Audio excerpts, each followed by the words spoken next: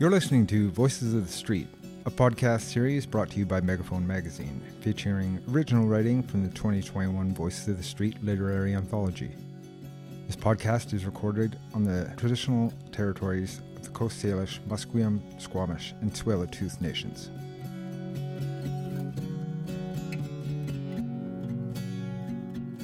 Megaphone is changing the story on poverty by promoting social equity, amplifying marginalized voices, and creating meaningful work. You can purchase a copy of the anthology from your local Megaphone vendor, and for more information, visit megaphonemagazine.com.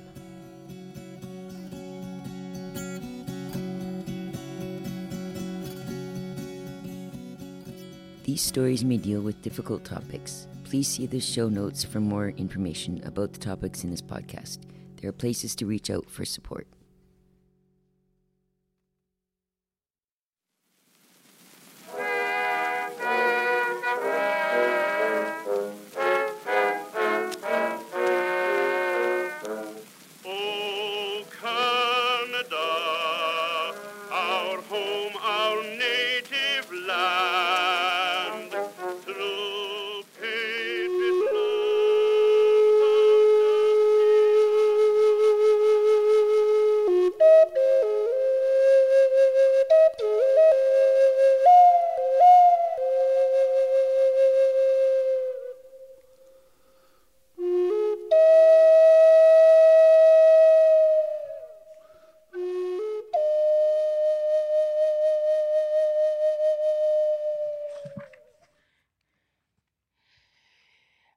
I feel so very small as I try and figure out where I've fallen off track.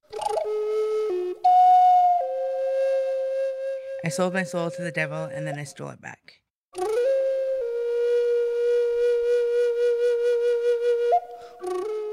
In the end, a dope fiend has got no friends and a junkie is a junkie till the bitter end. I tie myself off and shoot it in my veins. I have just hidden in another day's pain. I find my mother's comfort here in a needle and spoon. Christmas is no fun, waiting for good times that seem to never come. Tired of the detox, the weird spaces in my mind. Tired of the misery, tired of doing time.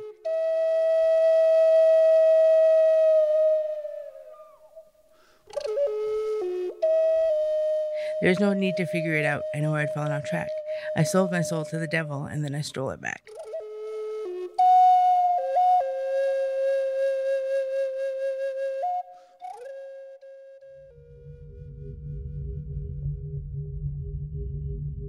The day I wrote this, I was high alone in a room shooting crystal meth into my arms. I felt alone and isolated. I was in the incredible depths of addiction and had given up all hope that life was even worth living anymore. I was on an extreme path to self-destruction. I wrote in a journal I had. It was the only place I could get out what was going on in my head. I'd been downtown for 6 years and had lost everything. I'd given up my children and felt hopeless. Even though that decision was because I wanted to give them a life I just couldn't give them. I wanted my girls to be raised with a mother and a father. Most of you would say that choice I made was selfless. However, I do not see it like that. I blamed myself for a very long time for not being able to be a mom well enough to care for them. A mom who chose the life of addiction rather than her children.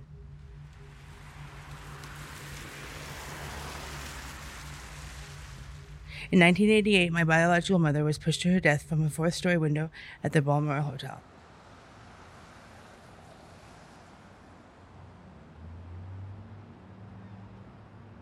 My mom died when she was 38. This past year, I turned 38. It's hard to imagine I outlived her. This past year was also the first year I felt I could honor my biological mother and be able to forgive her, as well as myself for blaming her for giving me away.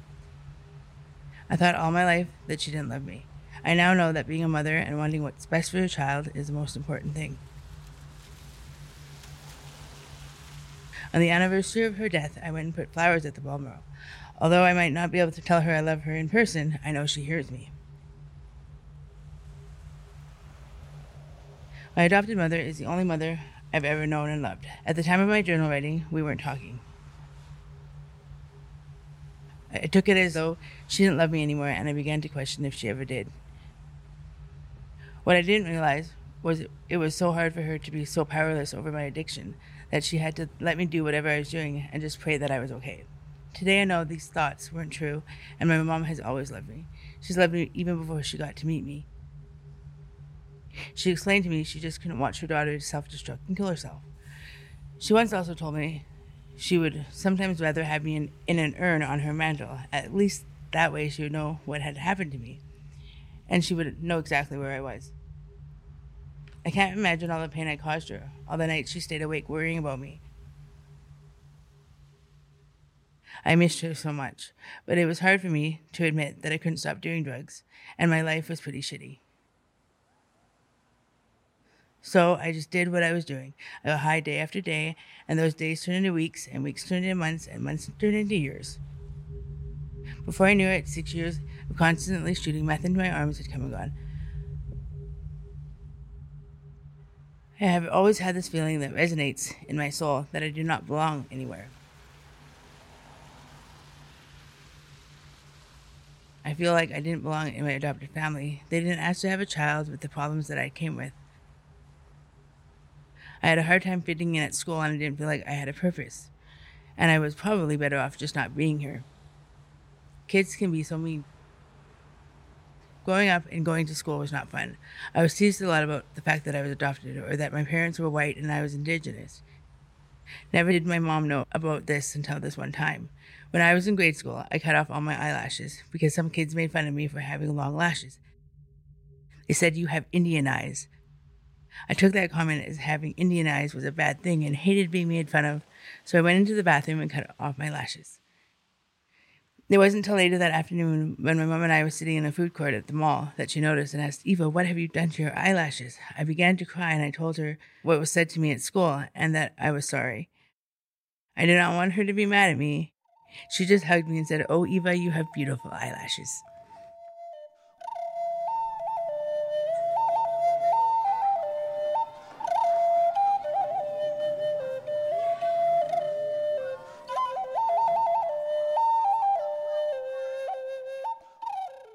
That was Eva Takanahu reading from My Mother's Comfort. Welcome, my friends, to a very special Indigenous honor, healing, and empowerment episode of Voices of the Street, the podcast. I'm your host, Mr. Essential, and before I begin, I'd first like to express my deepest sympathies and prayers to the many families of the children being discovered in our darkest shadows, whose immensely important lesson will now be learned through tragedy yet again. Canada must do the right thing to honor their spirits and raise up their family survivors as the stolen remains scatter across my broken heart and restless dreams. Know that we are here tonight to support that process with the strength of story. Now I'd like to introduce you to an exceptionally talented friend of mine, Miss Eva Takanahu. How are you doing tonight, their own friend? Brave new colleague. Oh, I'm good.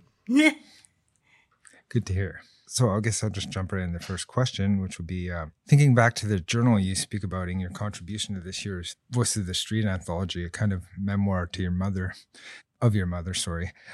What has the experience been like for you to become a published writer over these years? The experience to become a published writer? Well, honestly, when I first wrote the story that has been published, I didn't like it. So I was like kind of taken back that it was being published. So I don't know. It's been good. Yeah. Awesome. Yeah. What do you mean by you didn't like it? What was it you didn't like? I don't know. I just was like, I didn't think it was a very good story. And I was like, well, should I add more to it? And then the editor's like, no, it's good just like that. I'm like, Yeah. Okay. Was it longer at first? No, it wasn't. It was kind of short. It was exactly the way it was. Yeah, it's a very touching piece. Oh, thank you. Yeah, the response I've gotten from that story is Yeah. pretty amazing. Yeah. What was it that sort of brought you to honor your mother as well as forgive her, I guess, is how you explain it in the story? Well, because all my life I've always wondered whether my mom actually cared about me or not, right? And I mean, for any adoptee, I think that's something that we all think about. Like, why were we given away, or why were we not loved enough that they didn't want us. You know what I mean? So in the last 3 years, I've learned about my whole family and where I've come from and being adopted. And really, it wasn't her fault, right? So I was taken from her because of her drug and alcohol addiction and where we lived. And yeah, I just think that it's really not her fault and that I needed to tell her that. And now that I knew where she was or what happened to her. A bit of backstory here. Eve and I have known each other almost 18 years, like I said, and we're both adoptees in the 60s scoop, they call it, this era of adoption of Native kids into non-Indigenous families. And then we both sort of ended up here in Vancouver, both of us in the street scene years ago, homeless and whatnot.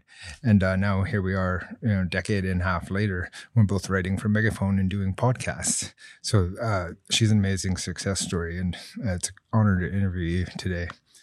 And I just was wondering if you'd like to talk about maybe your school experience. Sure. What that was like for you going back to school. Well, I've always been a person that needs to do something starting September for some reason.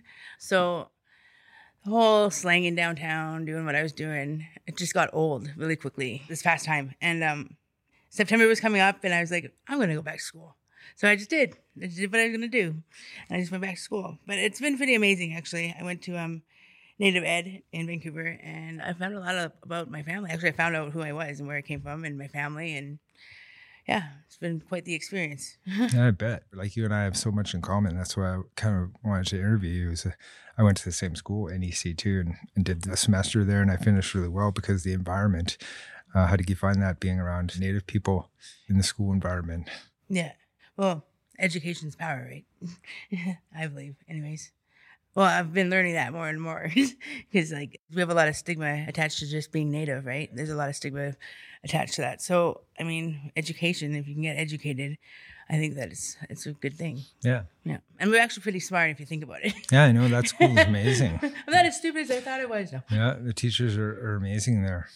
So you finished the whole program, eh? Yeah, I just graduated. Family and counseling? A couple weeks ago. Yeah. Diploma? Oh, good for you. Yeah. That's amazing. I'm planning to take the Indigenous Justice Program next. Yeah, I'm very proud of you for that. I'm sure your mother would be too. Anyway, I was wondering about your thoughts on what's been going on with the uncovering of these mass graves across Canada. How you feel about that? Well, I mean, it's something that I think that we've always known that it's happening, and it's always been said by our people that it happened. And I mean, now that it's unfolding, I think that the Catholic churches are pretty much going to have to pay for what they did, I think. You know what I mean? And yeah. And it's very, very sad.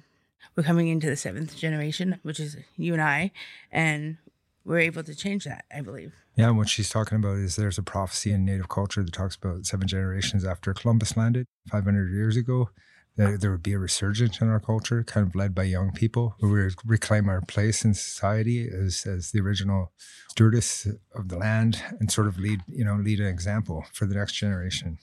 And that's happening all across the land, and Eve is an excellent example for that.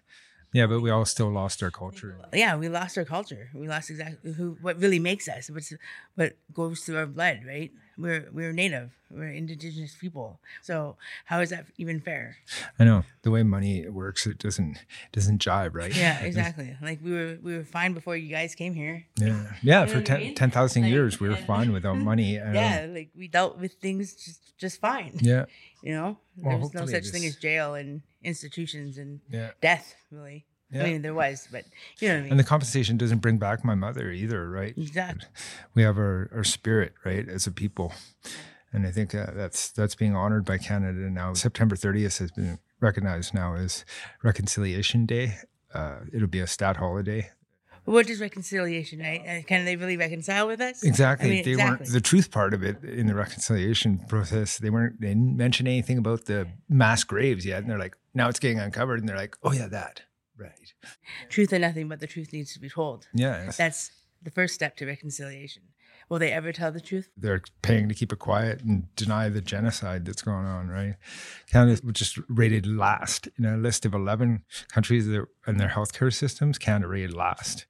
And that's because, in part because of the racism against Natives and people. But it's up to us. I can't wait to see what you write in the future. And it's been great working with you and watching you grow over the years. Thank you. Super proud of you.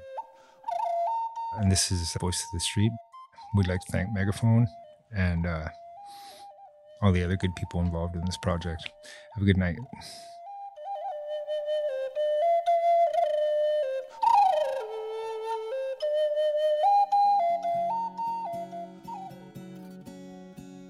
This series was produced with support from the City of Vancouver, BC Arts Council, SFU's Community Engagement Initiative, and SFU's Vancity Office of Community Engagement.